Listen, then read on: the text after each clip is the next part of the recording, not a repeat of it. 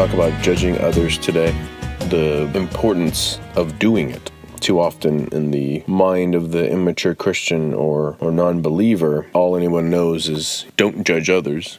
Judging others is bad, or only God does judge or can judge, and only God will judge me. And there's just a lot of false thoughts about what judgment even is.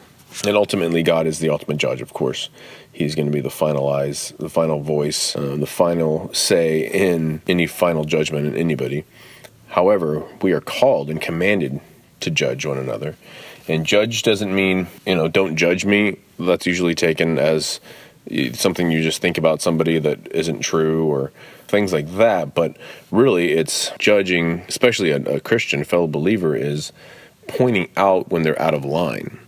And that's what we need to be doing, what we need to be looking out for, and what we need to not be too sensitive of. The most loving thing we can do for one another is slapping somebody right back into line because they're headed towards death if they're out of line. The road to salvation is very narrow. It's Jesus Christ alone.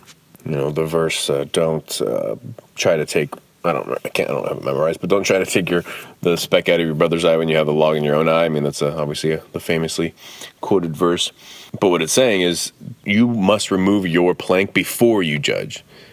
So as we're not going to be perfect by any means, but if we're wholeheartedly and earnestly resting in Christ and focusing more on Christ and using the power of the Holy Spirit to perfect our righteousness and holiness until that glorious day when He returns for us, then yes, we have full commission and full right to not to be the judgment police. We shouldn't be looking for fault in all of our brothers and sisters so that you can point it out just because you feel like you're high and mighty, because that just means that there's something that needs to be worked on in your heart still. But it means that when you see a brother or sister out of line, that they need to be gently and lovingly, it needs to be approached, and it needs to be talked to, it needs to be addressed.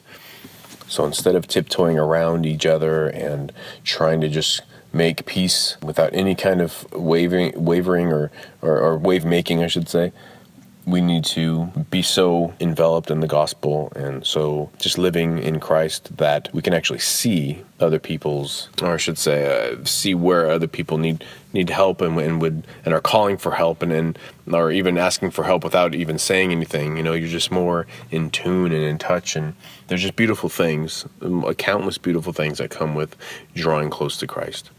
And we do that not just for ourselves, but I believe even more so we do it for others. God has given us His Spirit so that we may bless others, right? I've said a million times, we're not just Christians, or we're not striving for holiness for our own happiness, but we are looking to Christ and pointing to Christ. And we're not just pointing there for our own fingers' strength. We're pointing there so other people, hey, what is he pointing at?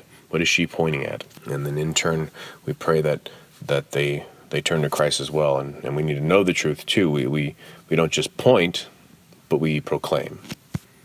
So I pray that we go on today in Christ and helping out one another and accepting help from brothers and sisters. And I just love you guys. Bye.